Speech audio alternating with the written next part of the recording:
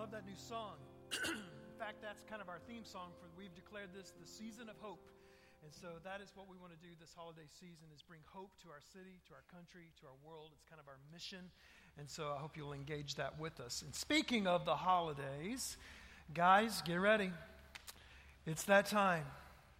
It's the time you're going to be kicked out of your recliner and sent up to the attic, down to the basement, into the storage facility to retrieve all of those Christmas decorations. And your life will become, for at least a weekend, or for some, maybe a week or two, decorating. You will be decorating and helping with decorating inside and outside of the house. Now, when I was a single guy, I used to relish in the fact that I don't have to decorate. If I don't want a tree, I don't have to have a tree. And on December 27th, when everyone was stressed out and worried about having to pack it all back up, I was laying back going, well, see, I don't have to worry about a thing, but now I'm married. And things are a little bit different.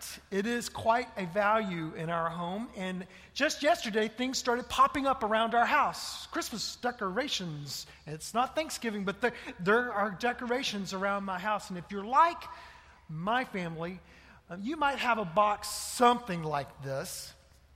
And inside this box, if you open it, you will find, well, here is a Joseph. And here is a Mary, and I believe there's a little sheep in here and some wise men. And yeah, look, it's a little baby Jesus in a manger. That's a really little one, though. But this is the little baby Jesus in a manger. And you know, I got to thinking about this, and thinking about this box with Jesus in a manger, and got to thinking about how this kind of represents our lives, doesn't it? So often, that's what we do. We put Jesus in a box, and we put him on a shelf. And I got to thinking, how sad is it that this little Jesus, although we've had this manger for years and years and years, he has spent the lion's share of that time in a box on a shelf. And all too often, that's what we do with Jesus. We put him in a box, and we put him on a shelf. And that's how we interact with him throughout most of our lives. Think about this concept of the box. When something is in a box, what we're talking about is we have put some framework around it. We have defined it based upon maybe our background, our experiences, where we've been, what we've done, our education, our personality, our opinions. And we define things and we put them in boxes, and then that's how we interact and relate to that particular thing. Now, if something is out of the box, then what does that mean? It means it goes against that framework that we have defined, right? And so often when something is out of the box, it pushes the envelope for us, and it challenges us, and sometimes it's a little hard to deal with.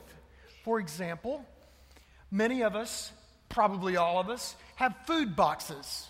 Things that we like and don't like. Based on where we grew up and what we are accustomed to, we have certain taste for certain things. And for some of you, if I invited you over to dinner and I served up a huge platter of sushi, you would want to gag. You would look at that and say, are you kidding me? You want me to eat a plate of raw fish? Now, I've heard that, like in Alpharetta, they call it sushi. But in Paulding County, they just call it bait. Now, if you were asked to eat this, you would probably bow up and say, no way, I am not going to eat that. That is gross, it's slimy, there's just no way. Others of you would say, oh, awesome, I love sushi. We all have boxes that we work within, and we have a tendency to push Jesus in the box. But the truth is, Jesus was out of the box. And in this series that we're launching today, we're going to look at some of the statements that Jesus made that were out of the box, especially for the culture of the day. He spoke and taught and led the Jewish people. And in their society, they lived by the box, the Jewish law. This box was very rigid. It defined how they were to relate to one another, what they were to eat, what they were to do when they got up, when they went to bed. I mean, every little tenet of their lives was outlined in the box, the law. And Jesus comes on the scene, this rabbi, this teacher who taught things a little bit different. His way of teaching went against the grain of some of the religious elite of the day. And he challenged some of their ideas and their hearts. And it was out of the box. And for a lot of people, it was a hard piece of sushi to swallow. They couldn't hardly deal with it because it was so out of the box. Well, hopefully through this series, we are going to learn more about Jesus through some of his statements and also challenge ourselves to get outside of the box. What we're going to do is we're going to look at some of the I am statements of the New Testament. There are several places in the New Testament where Jesus said, I am this. And when he says I am, that's referencing the Old Testament. Remember the story of Moses and the burning bush? When Moses was being told to go to Pharaoh to get permission to lead the people of Israel out of Egyptian slavery. And Moses says, who am I to say sent me? He says, tell them I am has sent you. That is, I am God. I am God. That phrase is referencing the name of God, Jehovah God, which means incomprehensible God. A God that our minds cannot even contain. A God that is so out of the box we can't hardly even deal with it. It is self-existent God. A God that exists in and of himself and is not dependent on anyone or anything for his existence. He is in complete and total control and all power and authority. It is also unchangeable God. A God that is static, that is constant, a God you can trust. That is the I am God, Jehovah God. And when Jesus said, I am, he was saying, I am Jehovah, and then he would add another descriptor to that, usually a word picture. In these I am statements, he said things like, I am the bread of life. I am the light of the world. I am the gate. I am the way, the truth, and the life.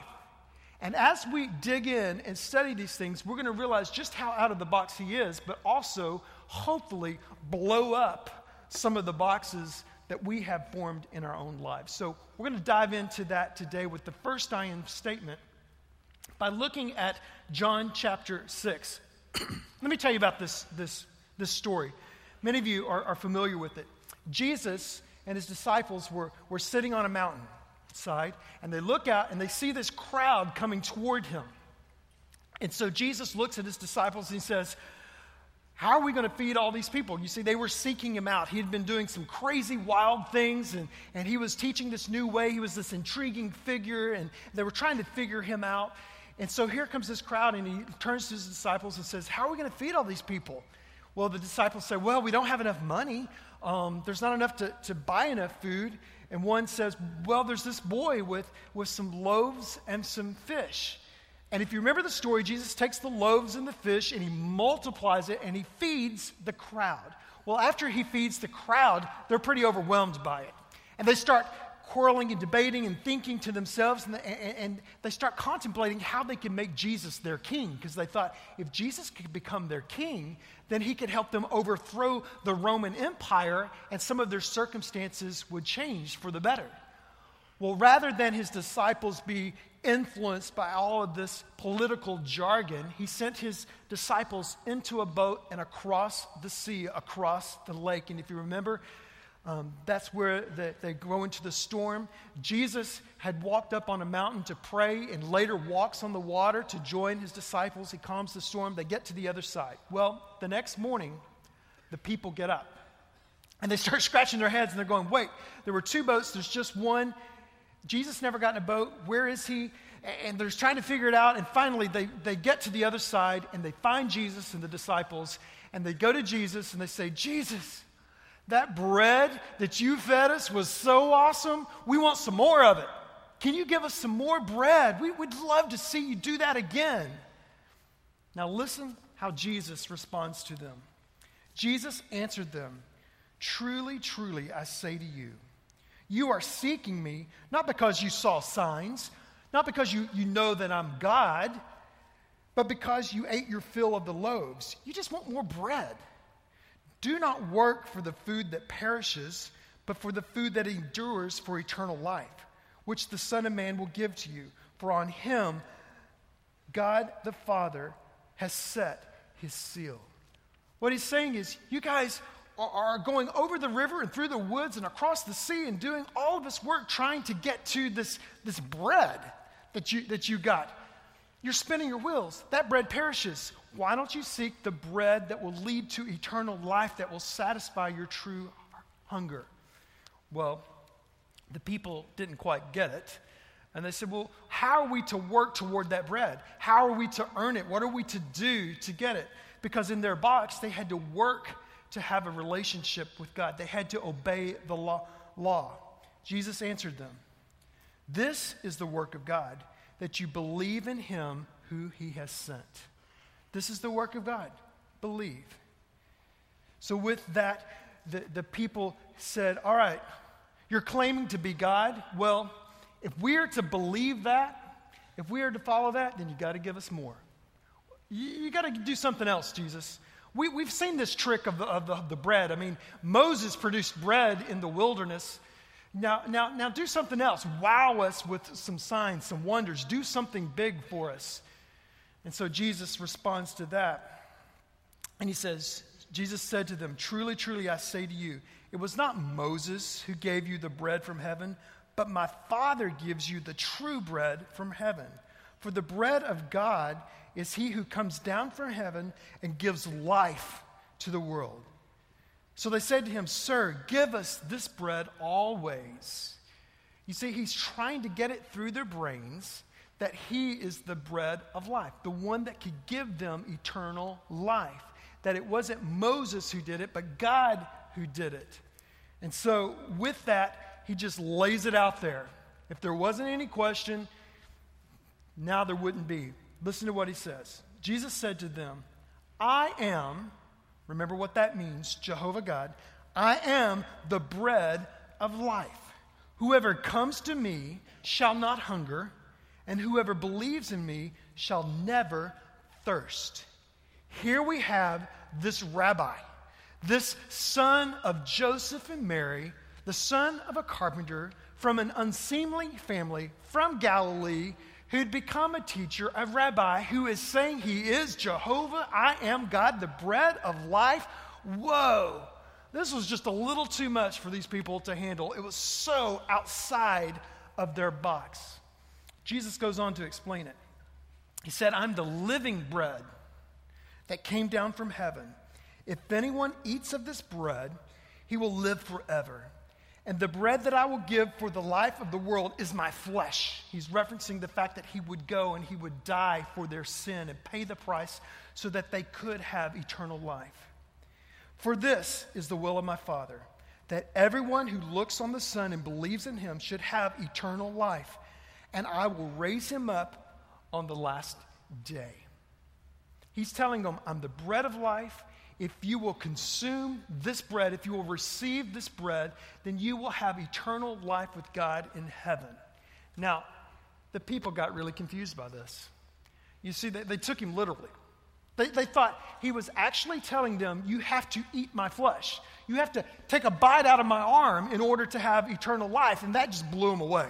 I mean, if it wasn't out of the box, now this was really out of the box. And they start debating and quarreling about this whole thing. And did he really mean the bread of life? We got to eat and drink his blood? That's against our law. We can't do that. It was blowing their minds. Even his disciples, the 12, had a hard time with that. So let's look at what happens. He tries to explain it, and he says, "It is the Spirit who gives life. The flesh is no help at all." You're wrong in all this. "The words that I have spoken to you are spirit and life. But there are some of you who do not believe."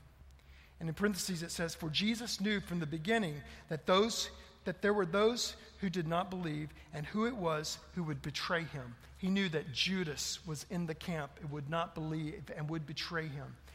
And with all of this statement, because it was so intense and so out of the box for where these people were, it says that many of them left, that they walked away. If you look in John 6:66, it says, "After this, many of his disciples turned their back and no longer walked with him." After that, Jesus looks over to his disciples.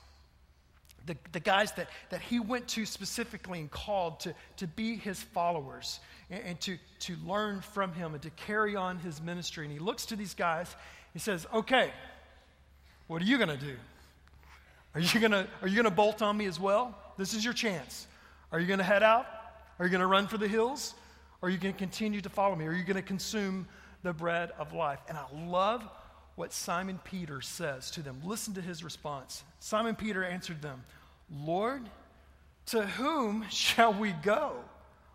He's saying, who else are we going to follow? I mean, there's no other rabbi, there's no other teacher quite like you. And then he goes on to say, you have the words of eternal life, the bread of life.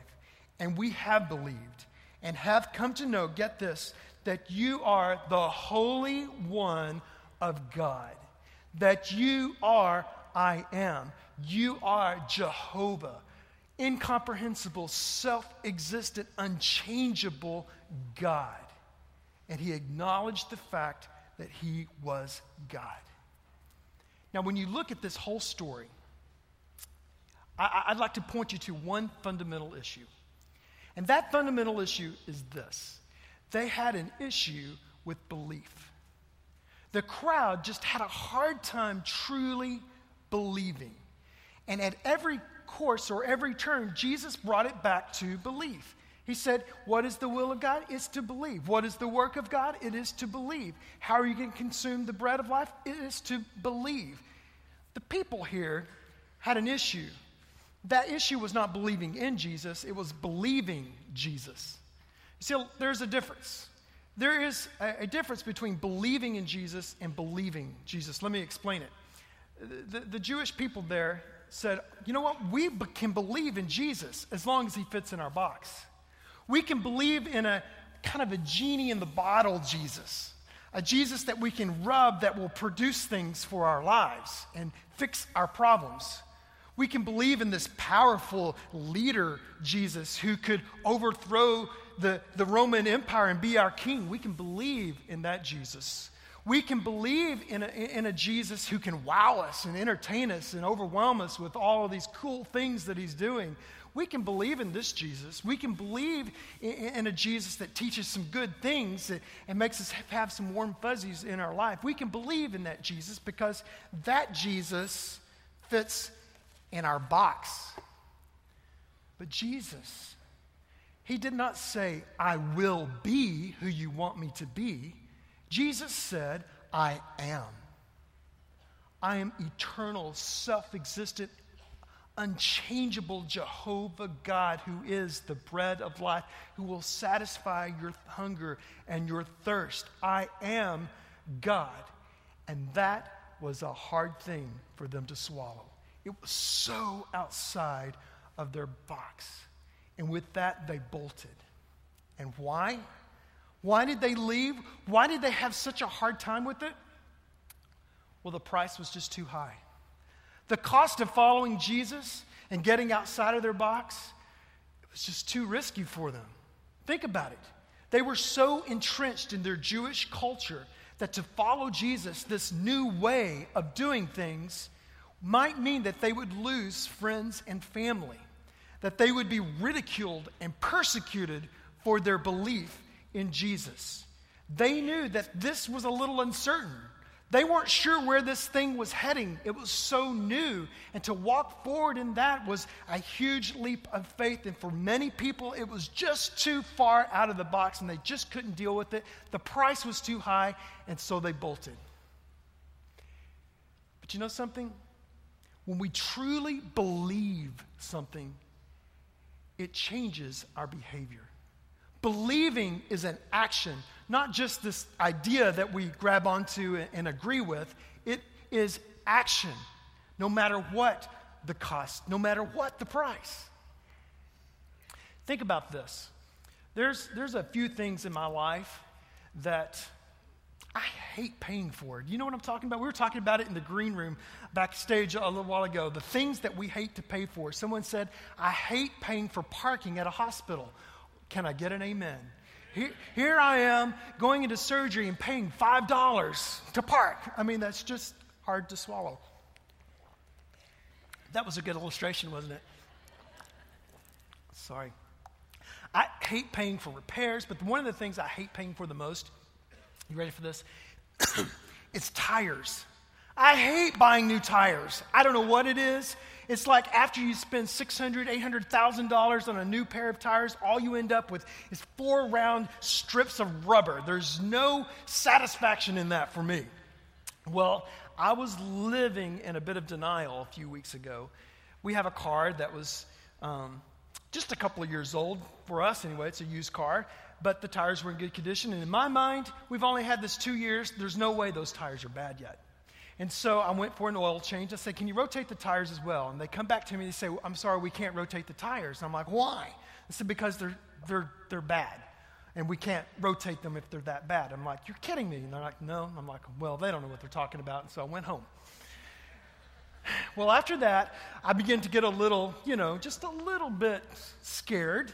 And Lindsay would want to go out in the car, and maybe it was raining. And I'm like, oh, no, take the other car, I just didn't want to take a chance of her skidding off the road because of bad tires or having a blowout or something like that. And the more I thought about that, the more I realized, the more I came to terms with the fact the truth is I have bad tires, and I'm going to have to fork over the funds. I'm going to have to pay the price to get new tires. So I went to the store. I got new tires. I paid the money. And you know what? When I got home, I actually was a little bit proud of my new tires. I love the smell of those new tires in the garage. But what was best was I had peace and security that knowing when we were on the road, we had a good set of tires and we're a little bit safer because we had paid the price and had purchased the tires. When we believe in Jesus, we believe what he has said and what his words are to us, and we allow ourselves to get out of the box, we are willing to pay the price. It moves us to action. And on the other side of that action, when we walk forward in belief and faith, there is peace and there is security that he is who he is and that what he said is true. Now, there's a question here that there may be some of you who are asking. I would be asking this. I've had to ask it myself. A lot of times people say, well, how do I know, though, that Jesus is God? I mean, there's a lot of people who have claimed to be God. How do I know I can trust that? I mean, I get confused with all the denominations and all of the opinions and all the things I hear. And when I talk to people like that, I basically say, well, you know what? It all boils down to one thing. One thing you have to address and reconcile, and that is the resurrection of Jesus. You see, not long after this story takes place, Jesus goes to the cross, and he dies. He pays the price for your sin and for mine, our sin that has separated us from God. And he pays the price to atone for our sin. And then he did the thing that no one else has ever done. He resurrected from the dead. And that miracle alone proved himself God. Proved him to be the I am God. And if Jesus is God, then what he says is true. And if what he says is true, then it has authority in my life, and I must face it, and I must respond to it, no matter what the price may be. Jesus proved himself God. And because he is God, I can know that he is Jehovah, that he is the bread of life. He is the one who will provide eternal life for me if I will just accept that bread and receive him into my life and acknowledge him as the Lord of my life. Now, I know a lot of you would say, well, I get that, Troy. I mean, I don't deny that. He is God. He died for my sin. I've invited him into my life. I've committed to following him with my life. He lives in me. His spirit has been deposited in me. What's the take home for me? Well, see, what I have realized in studying this is that recognizing him as the bread of life is just not about getting our ticket to heaven. Recognizing him as the bread of life is an ongoing thing. As believers in Jesus, we have to continually to feed on that bread. We have to continually consume that bread in our lives. We were all created by God with a hunger, a holy hunger, a craving to be in a right relationship with our Creator, with God. And that hunger often manifests itself in a deep, deep need for forgiveness, for healing in our life because of our decisions, because of our sin.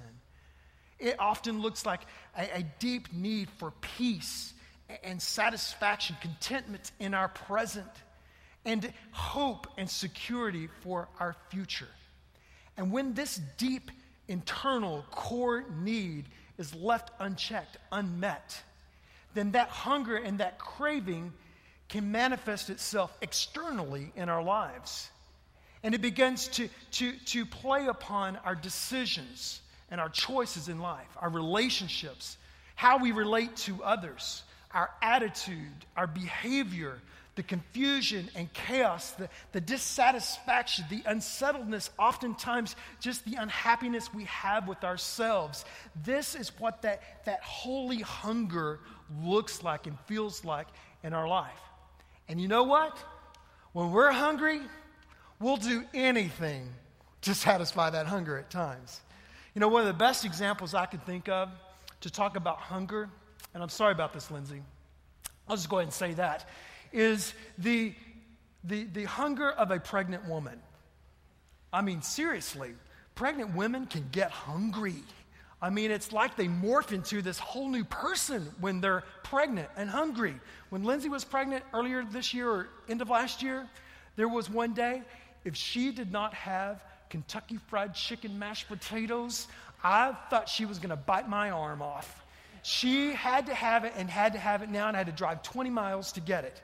When we would go out on a date or to run errands, I would just suddenly say, honey, did you pack some crackers by chance? Because I did not want to face the hunger of a pregnant woman. And one night, even after the baby was born, we were up with the baby, we had fed him, I was putting him back to bed and kind of taking care of things, and I hear this crunching. And I look over, she's in the bed at 3 a.m. eating crackers. I'm like, are you eating at this time? And she looked at me and said, so? I mean, a hungry pregnant woman, you don't want to mess with that. Because when you're hungry, you will do anything you can to satisfy that hunger. And all too often, when we are hungry spiritually, when we have that holy hunger, that need for a right relationship with God, we get off track. And we miss the truth of who God is and what He wants to do. And we get confused like those people in that story. And we begin to look to other things to try to satisfy that hunger. We might turn to religion. If I can just be a little more religious, put a denominational label on my back and go through some hoops and hurdles and do some things. If I can just be more successful, climb the corporate ladder, get the president of the PTA position. If I could be a better mom or dad, if I could be a star athlete, if I could be more successful, make more money, buy more things, live in this house. If I could dress this way or that way, if I could have this status or image. And sometimes we turn to unhealthy behaviors, substances, spending money that we don't have, and becoming a slave to fashion and some of these kinds of things, all trying to satisfy that deep, deep need in all of us that God created, trying to satisfy that holy hunger. And nothing at the end of the day seems to work. It's as if we have just been feasting on appetizers. It's like filling up with chips and hot sauce before the real meal comes. It's like snacking on nuts and candy and crackers throughout the day. So it kind of pacifies the hunger a little bit, but it never really satisfies. And what's interesting is Jesus knew this.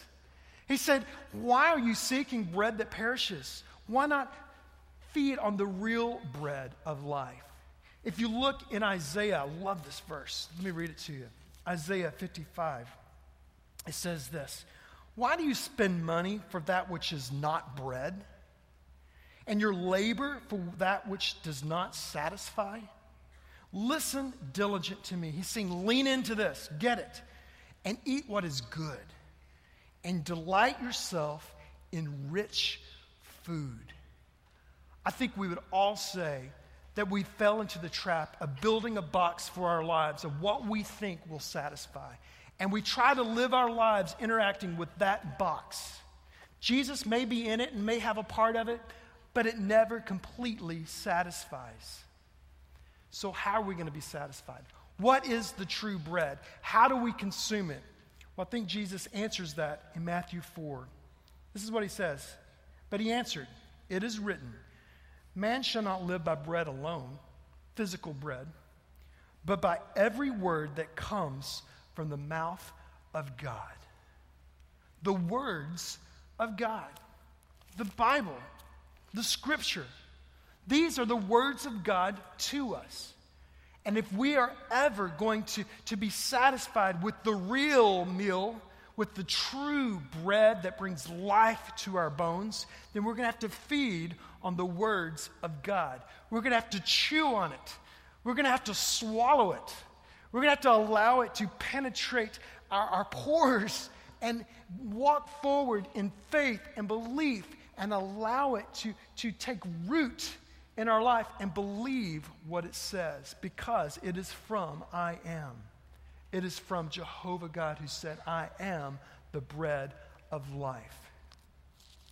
Now, as I've worked through this week, this has really challenged me, because I'm kind of more like the crowd. Even though I'm a pastor and I've been to seminary and I've been a Christian for a long time, I have a tendency to put Jesus in a box. And so often, I believe God allows us to face some out-of-the-box circumstances in our life because it challenges us to consider Him anew and afresh. It pushes us out of the box. When we nudge up close to Jesus, it always will force us to the walls of our box. Last year, many of you know, almost a year ago, November 29th last year, I was diagnosed with colon cancer. Now, that was out of the box for me. For a 43-year-old guy, that was not part of the plan. What else was? My wife was 7 months pregnant. And here we are facing this out-of-the-box situation. Well, thankfully, God was merciful, and He healed me, and I'm cancer-free today. And we have... Thank you. We have an 8-month-old boy who is healthy as he can be and is happy. And it's just a great story of God's compassion and mercy in our lives. But you know what? That out-of-the-box situation continues even today. Because, well, there was surgery. And then 4 months later, there was labor and delivery. And now there are medical bills still. We had great insurance, but still there's that extra 10% that you have to pay, you know? And so every month I sit down to pay these bills. And you know how it is. Finances can freak you out. And you get stressed out, and I get frustrated by it. And like, where's it going? And who knew babies would cost so much? I mean, are you kidding me? I mean, all of the diapers, and he doesn't wear the same diaper forever, and he has a new diaper. And then... I'm like, how wet is that really? I mean, could we spare a little bit more? And wipes and toys for every stage of development. Oh, he's doing a new thing. Oh, good, we need a new toy. And so there's just all of these expenses. And as the provider of the family, it weighs down on you at times, you know? It gets a little stressful, and I find myself getting anxious. And it's very easy to kind of get down about finances and depressed and to struggle through that. Well, as I have read this whole story, and as I've been challenged to look to God not only as the holy I am God, but as the bread of life who wants to satisfy my life, I've changed my approach. Because typically I would go to God, like the people, and I would say, okay, God, you know what? I believe you are the healing God. I believe that you are a provider, God. God, change my situation. Just take away those bills and provide money that I don't even know where it will come from, but I believe in you. That was kind of my box. And I was well-meaning. I wanted to trust God for things. Now, let me add this. Don't get me wrong. God is compassionate toward our physical and our circumstantial needs. We see it in this story. He was compassionate toward the crowd. He fed the 5,000. But he died for our spiritual needs. He paid the price so that we could be in a right relationship with him. And all too often, my box is kind of out of whack. I go to him to fix my circumstances rather than going to him to change my spiritual need, to satisfy that holy hunger that is within me. And he's challenged me to get out of the box and to look at Jesus in a different way. And so now I'm challenged, and I'm still working through this. This is like a work in progress. When I'm anxious about finances or any other situation in my life, rather than sitting down and praying and reading and just say, God, change me, change the situation, I have to go to him and say, God, what is my need here? What is that core need, that holy hunger that you want to satisfy within me before we talk about anything else circumstantial in my life? What is it you want to seed in me spiritually? And I have found that if I am going to be satisfied spiritually, that I have to first empty myself. If God is going to fill me with the bread of life, then I have to empty myself first and foremost. And for me, that has meant that I have to get honest with God and say, God, okay, in this area of finances, I've been unfaithful. In this particular area, I've had the wrong attitude. Perhaps I've been too materialistic, or I've chased status and I've spent money on this, and I thought that thing would satisfy me. And maybe I've been unfaithful. Maybe I've not led my family in the proper way when it comes to finances. God, forgive me. I just empty myself of all of that stuff. And then I pick up his word, the Bible. And I begin to read the scriptures, the principles, the direction that he wants to give me. And he begins to give me some wisdom and some direction and even conviction in my life on how I need to behave. And then I'm at the crossroad of whether I'm just going to believe in it or I'm going to believe it and walk forward no matter what the price. No matter what I have to sacrifice or do without in order to believe him at his word and allow him to satisfy that holy hunger that is within me. And you know what? It's not a one-time thing. It's not like I prayed on Tuesday and I feel great Tuesday afternoon. It's a wrestling through. It's a day-to-day process of working through and opening myself up, emptying myself, and opening myself to what he wants to speak into my life, and taking that and chewing on it and swallowing it and walking forward in faith and belief no matter the cost. And what I found is when I walk forward in belief, he begins to satisfy. He begins to deposit those crumbs and those pieces of bread of hope, of satisfaction, of direction, of security, of peace and joy in my life. Something that all of these other things that I would chase could never satisfy. Why? Because he is I am. He is the bread of life who wants to satisfy our deepest hunger first and foremost. And that has been an out-of-the-box approach for me. Jesus said, I am Jehovah God, the bread of life, the one who wants to provide eternal life for you, but also to meet your spiritual hunger from day to day. That is an out-of-the-box statement. My question to you this morning is, will you believe it? Will you receive it and allow your box to be blown up? Let's pray. Jesus, thank you again so much for just the unbelievable power of the words you give us and how you truly are compassionate toward us and want to change our lives continually. Thank you that you did die for us and proved yourself, God, that we have hope, that we can rest in you as a foundation. If there's someone here this morning that would say, well, you know, for some reason, things have just become more clear to me today, and I've never recognized and invited Jesus into my life and committed to following him as the bread of life, then I invite you to just say, Jesus, come into my life. I recognize, as Peter said, you are the Holy One of God, and there's no one else I can turn to.